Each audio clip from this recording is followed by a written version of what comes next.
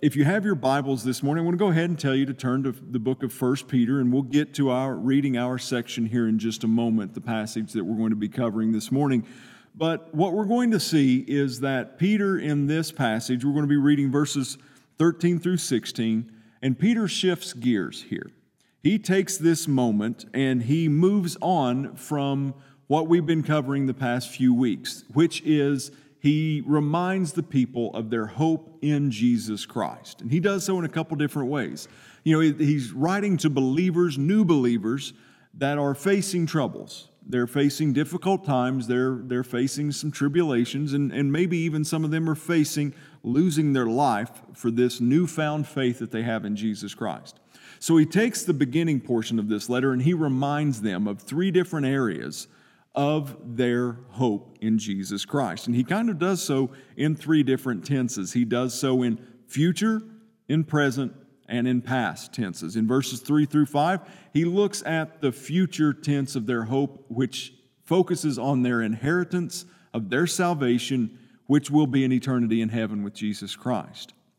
In verses 6 through 9, he begins to look at the present hope that we have in Jesus, that no matter what type of trial that we face, that they faced, and that we currently face in our lives, our hope is in Jesus Christ. And then last week we looked in verses 10 through 12 where Peter was talking about how their salvation was something that the Old Testament prophets had looked into for thousands of years to study and see if they could figure out this coming Messiah, this soon coming Savior for the nation of Israel. And it even talks about how the angels had looked into this intently, how they wanted to understand and know this salvation which came from Jesus Christ. Now, if I'm being honest with you this morning, I really believe that if there is a passage that I believe that we need to memorize, that we need to embed into our thinking, and that overall the American church needs to focus on in this time, is this passage from verses 13 to 16. And here's why: because he begins to build on this hope. He changes gears here, and he begins verse 13 with the word therefore. Now, whenever you see this is a conjunctive term, which means that he is connecting the previous thoughts with the thoughts that he's getting ready. He's connecting this lesson with these practical applications and these action steps that we're going to see Peter challenges us with.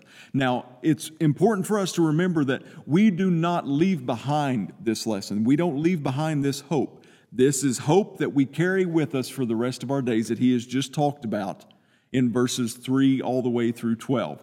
But what we're instructed to do and what we need to do is make sure that we're taking this hope that he's just detailed to us and we're building on it as we move forward.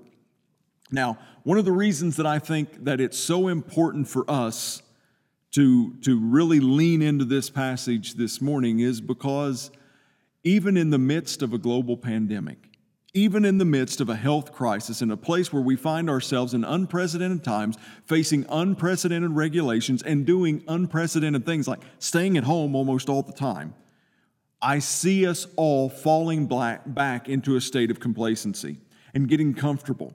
In this time as it began, we began to really focus on God, focus on prayer, focus on His Word, focus on our relationship with Him, focusing on connecting with each other and really investing in each other's lives. And now we're seeing that there's becoming this sense of settling. At least it's happening in me, it's happening in other people that I see, that we're not facing this thing with the urgency that we once did. You see, as fallible, fallen human beings, we have this tendency to grow complacent no matter what type of situation it is. It begins to become normal to us, and we get comfortable, and we take our foot off the gas pedal, so to speak. And I believe that we're in a dangerous time right now, that not only physically, but spiritually, if you're finding yourself at a place that you are backing off seeking God, and if you're finding yourself growing complacent, then we're in dangerous times. This thought came to mind as I was thinking about the situation that we all find ourselves in. I worked for a company several years ago, and we were a branch of a larger company that was based out of state. And our corporate headquarters from every now and then would come in, and they would spend anywhere from a day to a week with us. And they would always make sure that they let us know beforehand before they showed up.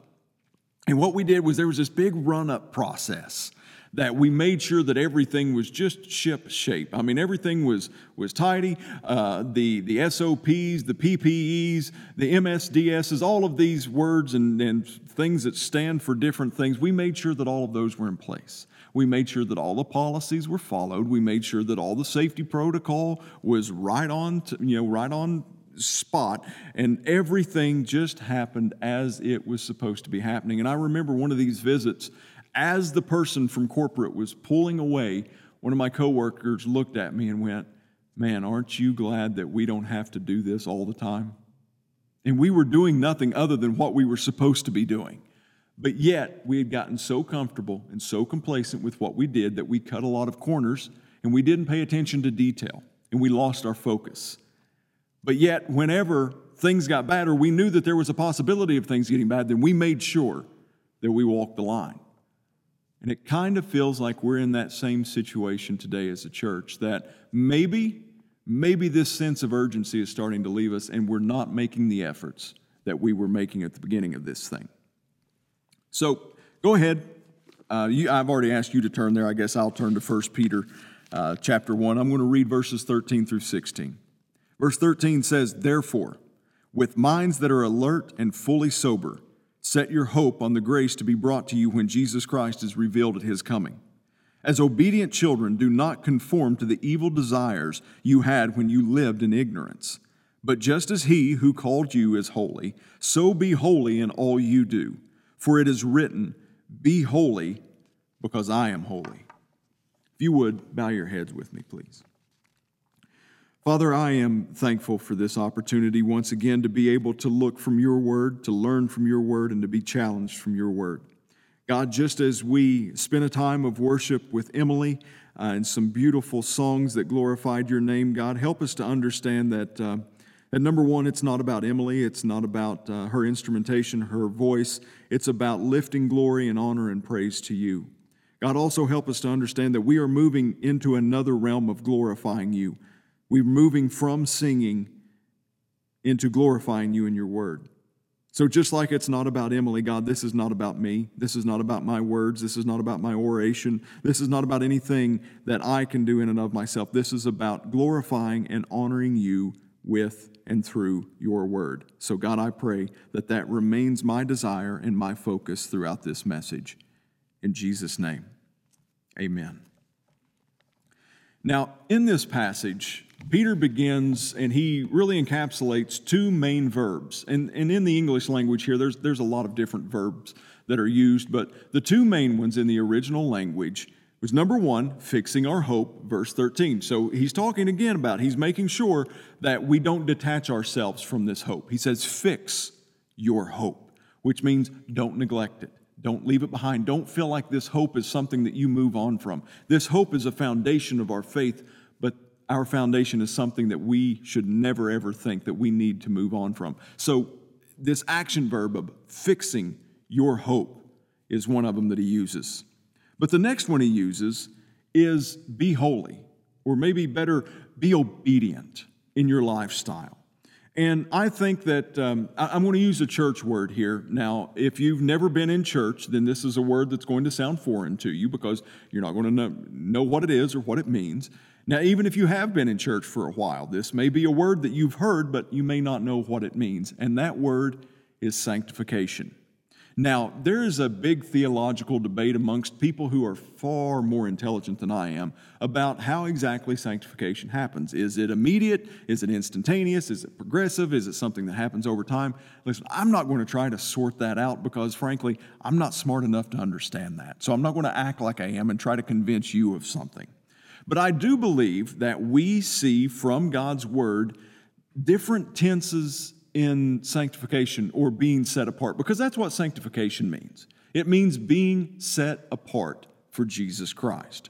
Now, just as we had looked, we talked about the three senses of this first part of 1 Peter. We talked about the futuristic hope that we have in Him, the present hope that we have in Him, and even the past hope that people had in Him. We also see, if you joined us for our sunrise service, where we went over the life of Peter, we saw 3 different tenses there also of Peter's failure, that Christ knew about his failure before he did it. So there was a past element that he already knew. He told him in the upper room as they were taking part in the Last Supper, Jesus said, you're going to deny me 3 times. And then there was a present tense, which the Gospel of Luke talks about, that when Peter did deny him that 3rd time, said that Jesus turned around and took notice. And then there's this futuristic element that the blood and the love of Jesus Christ is more powerful than any failure that we can ever have. If we have a genuine faith and a genuine relationship with Him, then our failures, past, present, and future, are covered by the blood of Jesus Christ. We've talked the past couple weeks about the forgiveness of our sins, about how it has 3 different tenses also, about how it has a past tense, about when we came to Jesus Christ, when we gave our hearts to Him, when we repented and when we asked for His forgiveness, there was an immediate forgiving of our sins in the past. We live in a relationship with Jesus Christ where there is a promise that any sins that we commit now are forgiven when asked and repented of. And then there's going to be a futuristic tense of deliverance from these sins, of whenever we are removed from sin's presence, when we stand face to face with our Lord Jesus Christ in eternity. And I believe that there's also 3 tenses to sanctification, or being set apart as well. I believe the first one of those is at the moment of salvation. I believe that there's an instantaneous change in us. I believe that we are set apart at that moment because we receive God's Spirit that comes to dwell in us when we turn our hearts and our lives over to Him and when we are obedient to Him in baptism. There's an instantaneous work of being set apart, of sanctification at that point, but it doesn't stop there. I believe that there's a progressive or a present tense work of sanctification or being set apart in our lives as we grow closer to God each and every day. And as we mature as believers, then we see this progression of being set apart in sanctification happening more and more and more in our lives. And I also believe that there's a futuristic tense of this sanctification or being set apart, that one day we will be completely made whole and we will be completely set apart for Him when we see Jesus face to face. Now, again, like I said, I'm not a real smart person, but there does seem to be something here about Peter with these tenses of past, present, and future. Guys, Jesus Christ is the hope of everything, of every tense that we could possibly have, whether it be hope for our past, hope for our present, or hope for our future. It is all encompassed in Jesus Christ. Now, I really wanted to be able to have a story, an illustration for us here that really kind of encapsulated this and brought this home to us. And I could only think of one story from my past, and I don't know if it's going to achieve this or not, but this is a story I really enjoy telling. And in the words of Harry Brown, for those of you who knew him, Harry would come up to me and he would say, "Listen, Ben, I'm going to tell you a story. And if I've told you this story before, don't stop me because I want to tell it again." And that's basically what I'm going to do with this story. Several years ago, I worked for a company on the river system, basically Ohio, Mississippi rivers, and we worked 30 days on, 30 days off. So as we were coming aboard for one of the hitches for one of our 30 days, the cook on the boat at that point was telling us we had a little bit of a drive that we took in a van to get to where the crew change was going to take place. And the cook told us, he said, "Guys, I'm making fresh donuts this time out." And we're all like, "Oh my goodness, that sounds so good. We can't wait for that."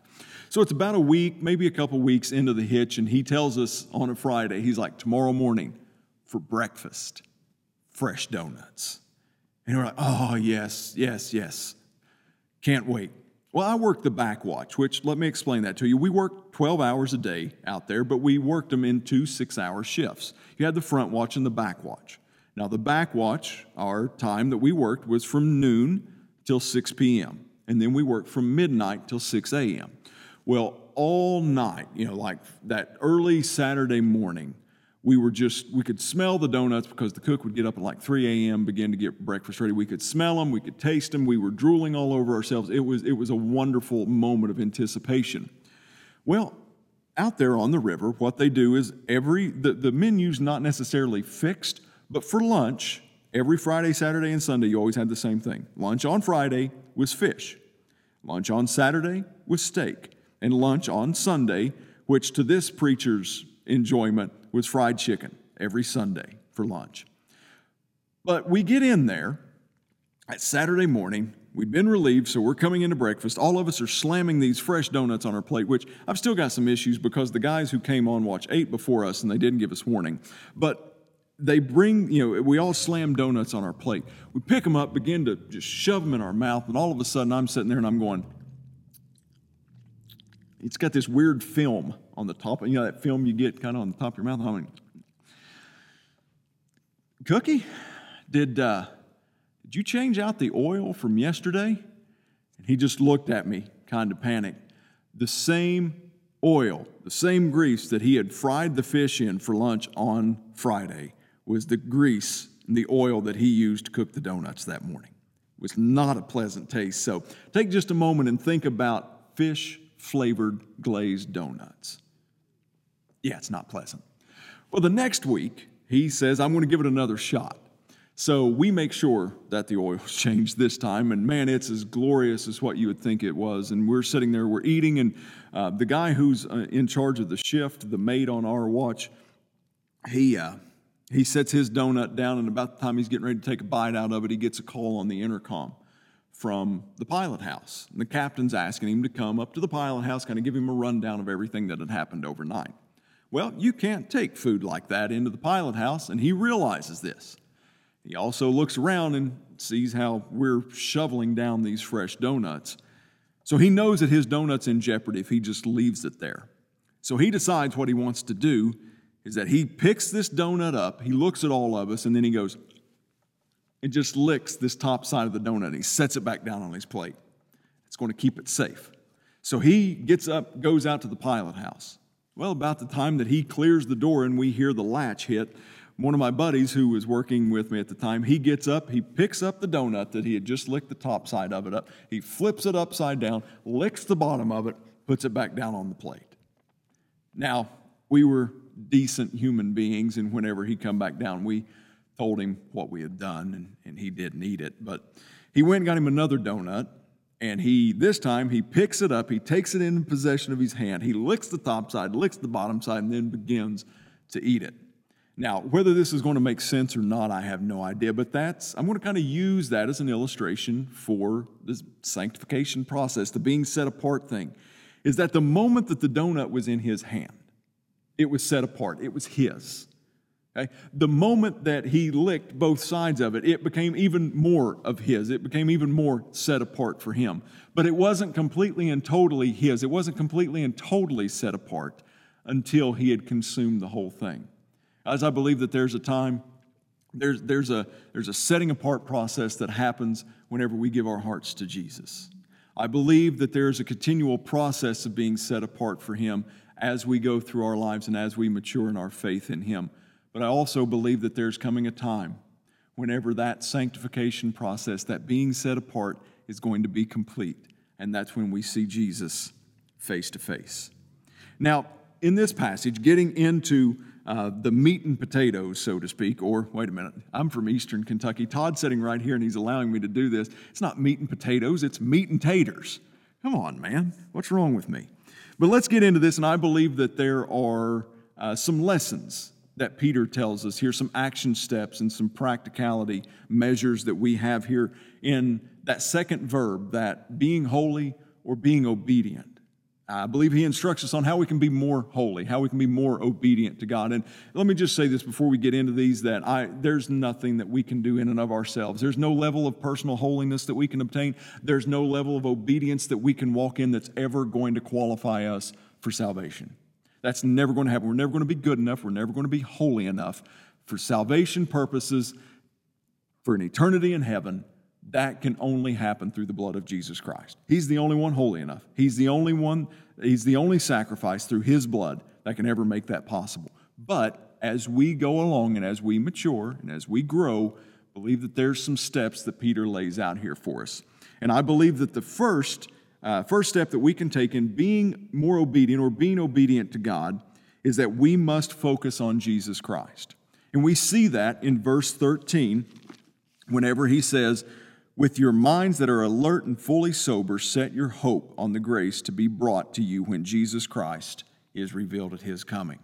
So let's look at a couple things here really quickly. I believe that our obedience and our holiness and becoming closer to Jesus Christ, I believe that that happens first in our mind, in our thought process. And that's where I believe that becoming obedient and increasing in holiness, I believe it begins in our thought life. I believe that if we're going to successfully live for Jesus Christ, then we need to first and foremost deal with our sins, deal with our failures, and deal with our shortcomings in the realm of our mind. Paul talks in 2 Corinthians chapter 10, verse 5, he talks about taking every thought captive. And I think that he's saying this because he understands that it takes root here first, and it's a thought before it ever becomes an action.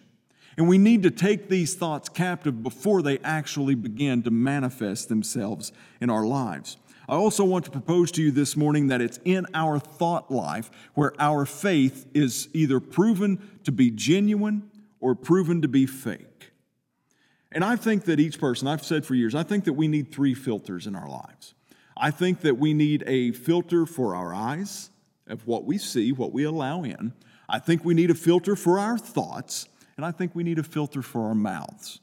Now, I've met very few people where there have been all 3 filters in place. Now, I'm not going to call you out, but there's some of you out there, you know which filters you're missing.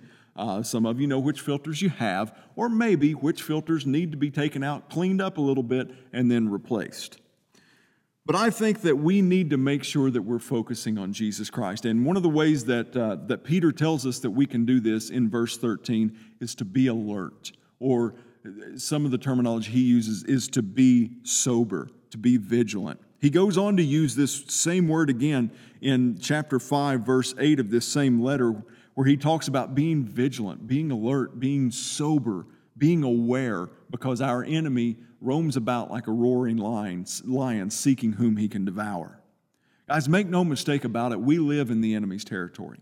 We live here on earth. This is our residence. This is where we live, but this isn't our home. And don't ever consider it to be your home, because we live in a dark, flawed place, sin-filled world. This is where we live, and it's the enemy's territory. So if we continually allow this enemy's territory to influence us, this is what we consume, this is the junk, this is the garbage that we take in, that we eat, that we see, that we listen to, that we reproduce, eventually that's going to be what comes out of us. If it's junk and garbage that we take in, it's going to be junk and garbage. And if it's junk and garbage what we're thinking about, then it's going to be junk and garbage what we manifest to.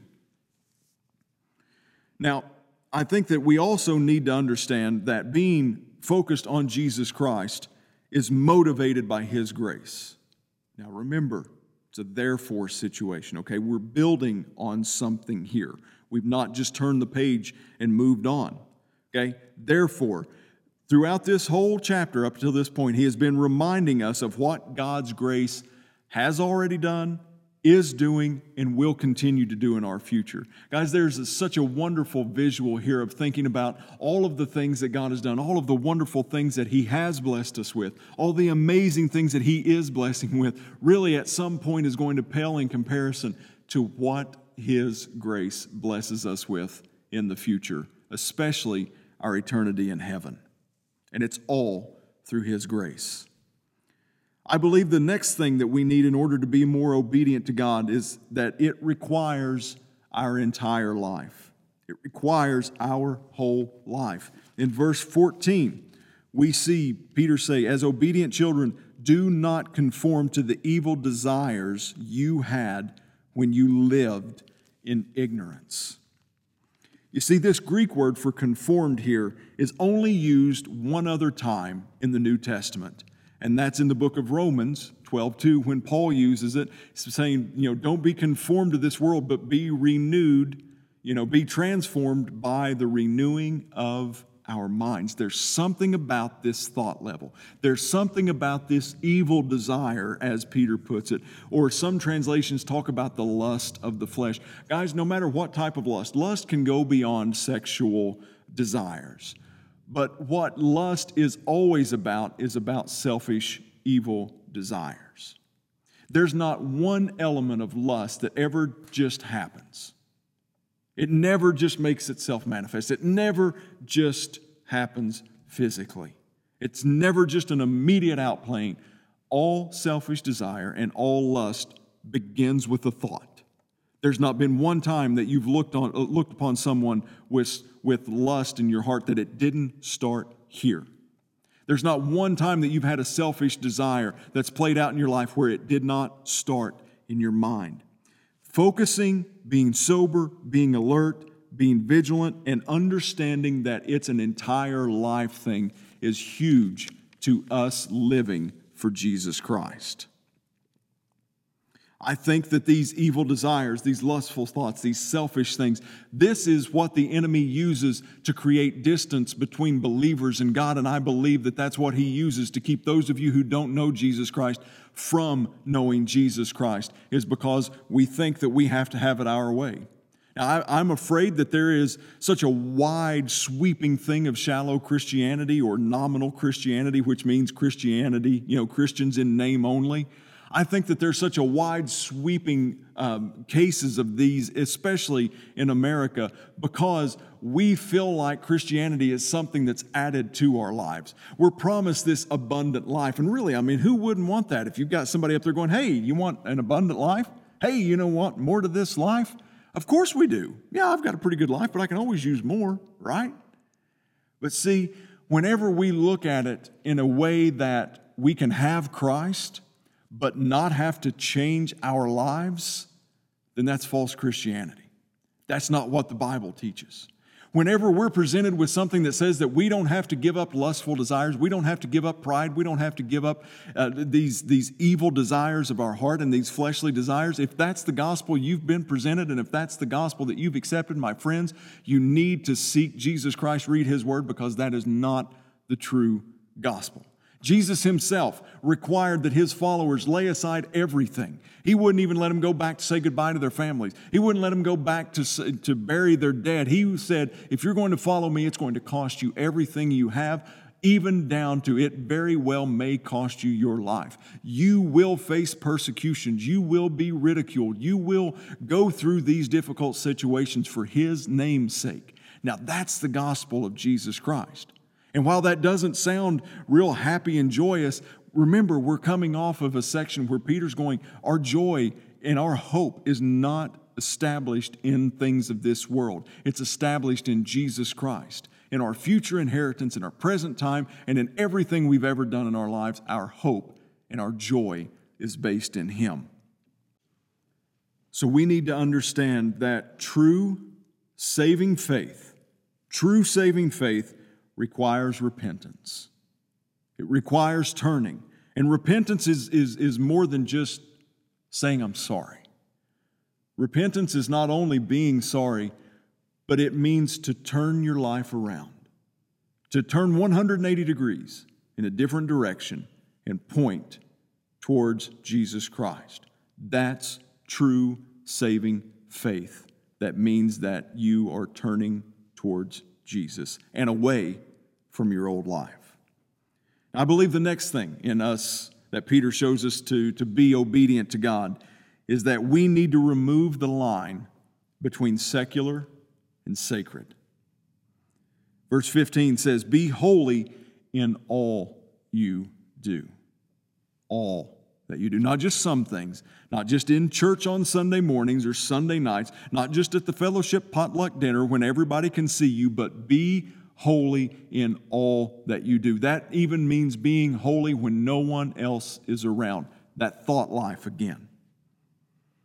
J.I. Packer says in his work, The Puritan Vision of the Christian Life, on pages 24 and 25, he says this, there was for them no disjunction between sacred and secular. All creation, so far as they were concerned, was sacred, and all activities of whatever kind must be sanctified. That is, done to the glory of God. Now, in verse 15 and 16, I think we see another thing that helps us to be an increase in our obedience in God. We must grow in our knowledge of God. Now, I believe that whether you're a non-Christian, whether you're a surface level Christian, a nominal Christian, or a growing Christian of genuine faith, I believe that the solution for all of us is the exact same thing, and that is for us to turn to God. If you would turn to the book of Isaiah with me, please. Isaiah is an Old Testament book, not too far after the book of Psalms and Proverbs that you'll probably run into as you're flipping there.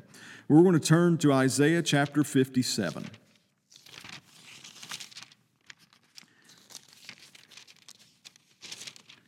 We're going to read verse 15. For this is what the high and exalted one says, He who lives forever, whose name is holy. I live in a high and holy place, but also with the one who is contrite and lowly in spirit, to revive the spirit of the lowly and to revive the heart of the contrite. In all your ways be holy. Be holy as God is holy. Look to Him no matter what your situation, no matter what your circumstance, no matter what you're standing with Him, whether you're a believer, you're a non-believer, whether you feel like you've been a believer and you've fallen away, whether you feel like you're thriving in your relationship with God, turn to God. The solution is the same for all of us. Leonard Ravenhill says it this way: the greatest miracle that God can do today is take an unholy person out of an unholy world and make them holy, and then put them back into an unholy world and keep them holy in it. So what is our part in this? How can we work and co-labor with Christ in making this happen? I think it's us walking in obedience and increasing in obedience. And we increase in obedience by focusing on Jesus Christ. We increase in obedience by giving Him our whole lives. And we increase in obedience in growing in the knowledge of God. Now, if you're watching this morning, if you're listening to this morning and you don't know Jesus Christ, the solution is the same for you as it is for this preacher of 20 years. Turn to God. If you're facing this situation and your life is in chaos and fear is all around you, the same solution applies to you. Turn to God. If you want to make a decision for Christ this morning, I encourage you to go to the web address that you see on your screen, fccgrayson.com/prayer-request. Please don't put off this decision. Give your heart to Jesus Christ. Surrender your life to Jesus Christ. If you've done that and you're full of fear, you're full of doubt, turn to God. Focus to God. And we would love to partner with you, pray with you, and connect with you. So please let us know the decision that you've made this morning. Bow your heads with me again. Father, thank you for your word. Thank you for the challenge in this. Help us to grow in you, to grow in our obedience, grow in our holiness in you through the grace of your Son, Jesus Christ. Help us to focus on Jesus. Help us to surrender everything in our lives, not just parts of it, but our whole life. And God, help us to grow in the knowledge of you more and more every day. Help us to grow closer to you each and every day. Father, I pray for those that are seeing this, that are listening to this, that you would give them comfort, that you would bring peace, that you would bring stability, spiritual strength into their life. In Jesus' name I pray. Amen.